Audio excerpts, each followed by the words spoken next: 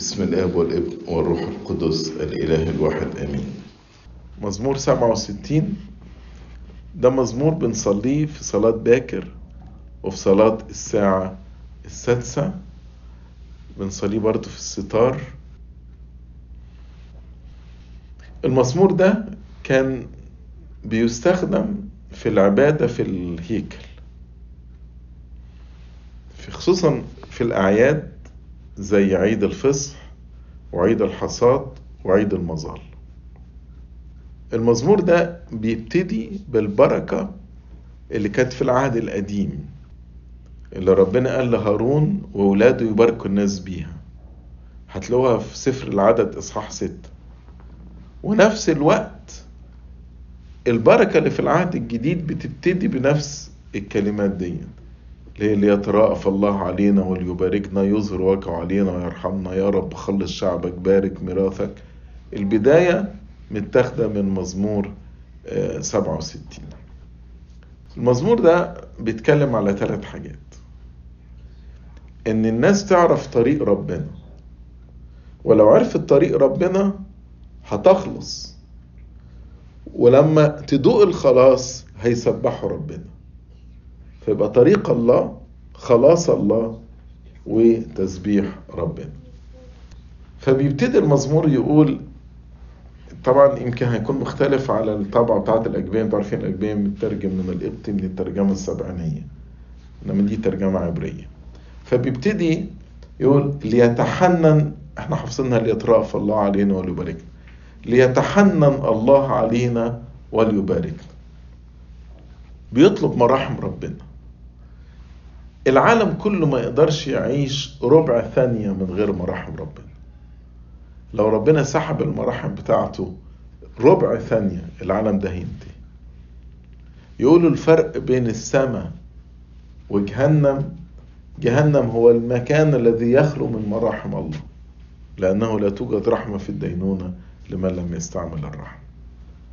ليترأف الله علينا، فبنطلب مراحم ربنا، يتحنن الله علينا وليباركنا، وبنطلب البركة من ربنا، لأن من غير بركة ربنا ما نقدرش نعيش، ما نقدرش. ما هي كل عطية صالحة وكل موهبة تامة هي نازلة من فوق من عند أبي الأنوار. كل حاجة عندنا. بولس يقول لك إيه؟ يقول لك أي شيء لك وأنت لم تأخذه، وإن كنت قد أخذته فلماذا تفتخر كأنك لم تأخذ؟ بيقول قل لي إيه العطية اللي عندك اللي أنت ما خدتهاش من ربنا؟ ولا حاجة. طب وإن كنت واخدها من ربنا ليه بتفتخر أكنك ما خدتهاش، أكن ده مجهودك الشخصي؟ وبعدين يقول لينر بوجهه علينا. الآباء قالوا وجهه ديا ترمز أو تشير إلى الابن. فلينر بوجهه اللي هو تجسد الابن الكلمة، زي ما نقرأ في نبوة أشعياء: الشعب الجالس في الظلمة أشرق عليهم نور عظيم. فهنا داود بروح النبوة بيقول إن الله يشرق على الناس اللي عايشة في الظلمة، في مملكة الظلمة، بوجهه، يعني بابنه، يعني يرسل ابنه ويتجسد. بعدين كلمة سلاء اللي هتلاقوها في آخر آية 1 دي وقفة للتأمل. يعني بعد ما الواحد يقعد كده يقول يترأف الله علينا وليباركنا، يظهر وجهه علينا، فالواحد يتأمل في هذه الصلاة قد ايه احنا محتاجين مراحم ربنا، ايه هي بركات ربنا علينا. بارك يا نفس الرب ولا تنسي كل حسناته. ايه بركات التجسد في حياة البشرية كلها، لينر وجهه علينا. طيب ليه هو بيطلب مراحم ربنا؟ آية 1 بيتكلم عن إسرائيل، يا رب تحنن على إسرائيل، على شعبك وباركنا. ما هي دي البركة بتاعت إسرائيل اللي كان الكهنة بيقولوها. لكن شوف آية 2: يخرج من إسرائيل للأرض كلها لكي يعرف في الأرض طريقك وفي كل الأمم خلاصك. عارفين رحاب لما يشوع بعت الجاسوسين تقول لهم أنا عارفة إله إسرائيل، أنا سمعت عنه، ده شق لكم طريق في وسط البحر الأحمر، ده سيحون ملك الأموريين وعوج ملك بشان هو أهلكهم، أنا عارفة مين إلهكم ده، هو الإله الحقيقي. فداود بيقول له يا رب لما تترأف علينا وتباركنا وترحمنا، اللي هيحصل إيه؟ الأرض كلها هتسمع عن إله إسرائيل. فلما يعرف الأرض طريقك الأمم هتخلص، هيؤمنوا بيك، ففي كل الأمم يعرفوا خلاص. أغسطينوس يقول ما هو الطريق؟ لما بقول لكي يعرف الأرض طريقك، المسيح قال أنا هو الطريق وهو الطريق الحقيقي، أنا الطريق والحق. فقال لكي يعرف في الأرض طريقك معناها لكي يعرف مسيحك في الأرض كلها، لكي يبشر بمسيحك في الأرض كلها. وهو المسيح ده هو ليس باسم غير الخلاص، فده يؤدي إلى إيه؟ وفي كل الأمم خلاصك. لما الناس تعرف ربنا وتنال الخلاص هتحول لسانها لإيه؟ للتسبيح. عشان كده الآية 3 تقول يحمدك الشعوب يا الله، يحمدك الشعوب كلهم. لما الأرض كلها يا رب تعرف طريقك وتدوق خلاصك، الأرض كلها هتتحول إلى أغنية تسبيح لربنا، كل العالم هيسبح ربنا. ده اللي بيحصل كل قداس وقت التناول، نقول سبحوا الله في جميع قدسيه، سبحوه في جلد قوته، سبحوه على مقدرته. وقت التسبيح، لأن بالتناول خلاص احنا بنقول بالتناول يعطى عنا خلاصا وغفرانا للخطايا وحياة أبدية. فاللي ده الخلاص وغفران الخطايا والحياة الأبدية فمه ينفتح بإيه؟ تسبيح. سبحوا الله في جميع قدسيه. طبعا التسبيح ده علامة إيه؟ علامة الفرح، الفرح بالخلاص. عشان كده قال تفرح وتبتهج الأمم لأنك تدين الشعوب بالاستقامة الأرض تهديهم. إيه سبب الفرح ده؟ قبل كده كنا في مملكة الشيطان، والشيطان ده حاكم قاسي لا يعرف العدل ولكن يعرف الظلم والمذلة، يذل ولاد ربنا. فتخيلوا بعد ما ربنا أنقذنا الشعب الجالس في الظلم وأشرق عليهم نور عظيم، بعد ما احنا بقينا في مملكة ربنا، الله الذي يحكم الشعوب بالاستقامة بالعدل بالحق، ما بيظلمش حد، قد ايه ده يسبب فرح للناس. تخيلوا احنا عايشين في بلد، لو البلد دي الحكم بتاعها 100% كده استقامة وفيها عدل.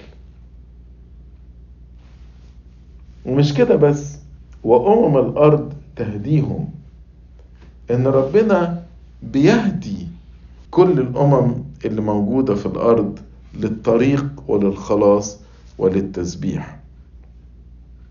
وكلمة يهديهم يعني يقودهم في الطريق خطوة خطوة، يقودهم في الطريق خطوة خطوة. لأني فاكرين زمان قبل الجي بي اس كان ممكن ندي الواحد دايركشن، نقول له اطلع في الهاي واي فلاني وبعدين اكزت الفلاني اخرج وبعدين تالت اشارة عمل شمال. واحيانا طبعا الدايركشن دي لو واحد يعني في غلطة صغيرة تلاقي نفسه تاه ومش عارف يرجع. لكن في طريقة تانية اللي هو طريقة الجي بي اس، يبقى ماشي معاك خطوة خطوة، وحتى اللي انت لو غلطت يروح مصلح لك.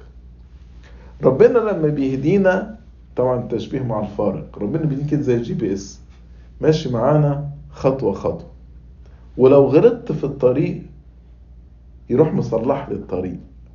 يقول لك من المزامير من الآيات الجميلة، يقول لك لأنه يرشد الذين يخطئون في الطريق، يرشد الذين يخطئون. يعني حتى لو انت غلطت في طريق ربنا مش هيسيبك، هيرشدك، يفضل ماشي معاك خطوة خطوة لغاية لما يوصلك. بعدين آية 5 إعادة لآية 3، يحمدك الشعوب يا الله، يحمدك الشعوب كلهم. وكأن الهدف من المزمور ده ان كل الدنيا تسبح ربنا، كل العالم، زي ما نقول في مزمور 150 كل نسمة فلتسبح اسم الرب إله. كل نسمة، كل بني آدم، كل طفل، كل رجل، كل شيخ يسبح اسم ربنا. والبركة دي ظهرت في ايه كمان؟ الأرض أعطت غلتها يباركنا الله إلهنا. الأرض أعطت غلتها. فربنا بيبارك بركات أرضية وبركات سمائية. بركات الأرضية ربنا بيبارك، زي مبارك في الخمس خبزات سمكتين، زي ما بيبارك كنايسنا وبيوتنا وأهالينا. لكن الآباء تأملوا في ديا، قالوا هي إيه الغلة؟ الغلة هو المسيح. أنا هو خبز الحياة، لأن الغلة دي منها بيخرج الدقيق اللي بنعمل منه القربان اللي بيتحول لجسد رب ودمه. فقال لك يبقى الأرض أعطت غلتها، دي رمز إن البشرية ممثلة في العذراء مريم اللي اتخلقت من تراب الأرض أعطت غلتها، ادتنا المسيح الذي أكلناه ونتغذى به، ويعطى عنا خلاصا غفرانا للخطايا وحياة أبدية. وهي دي البركة، يباركنا الله إلهنا. هو في بركة أكبر من كده؟ إن احنا نتحد بالمسيح على مستوى الجسد، نأكل من جسده ونشرب من دمه، يثبت فيا وأنا فيه. فهي دي البركة. أغسطينوس يقول لك الأرض أعطت غلتها. طيب الأرض دي عشان تدي الغلة بتاعتها محتاجة إيه؟ محتاجة مطر. طب إيه المطر ده؟ قال المطر ده الرسل اللي هم راحوا ونشروا في العالم كله الإنجيل المقدس. فالناس آمنوا بالمسيح، فلما آمنوا بالمسيح حملوا الثمر، ثمر الروح. فهي دي الغلة. الأرض أعطت غلتها يباركنا الله إلهنا. وهنا كلمة إلهنا يعني فيها حاجة كده، ربنا ده بتاعي أنا، إلهي أنا. وداود يقول كذا مرة يرسل يا الله إلهي إليك أبكر. يعني فيها كده علاقة شخصية، علاقة شخصية. يباركنا الله إلهنا، ويعيدها تاني يباركنا الله. طبعا الإنسان لما بيشوف عمل ربنا العجيب القوي والخلاص بيبقى فرحان بربنا وبيسبح ربنا، لكن بيسلك أيضا في مخافة الله. مش كده قال وتخشاه كل أقاصي الأرض. فيبقى ربنا له رهبة وله خشية وله وقار في كل أقاصي الأرض. العالم كله يرهب الله ويخاف الله. زي ما جين رحاب قالت للجاسوسين إلهكم ده مرهب أو مر على كل الآلهة. والآباء قالوا آية 6 و7 كلمة الله تكررت 3 مرات. يباركنا الله إلهنا، يباركنا الله. فقالوا التكرار لأن اسمك حلو ومبارك في أفواه قديسيك. فداود بيتلذذ مجرد ما بيقول اسم ربنا. ولكن قالوا دي برضو إشارة للثالوث القدوس. يباركنا الله إلهنا، يباركنا الله.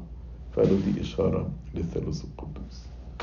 كده انتهى مزمور 67. لإلهنا المجد الدائم إلى الأبد آمين.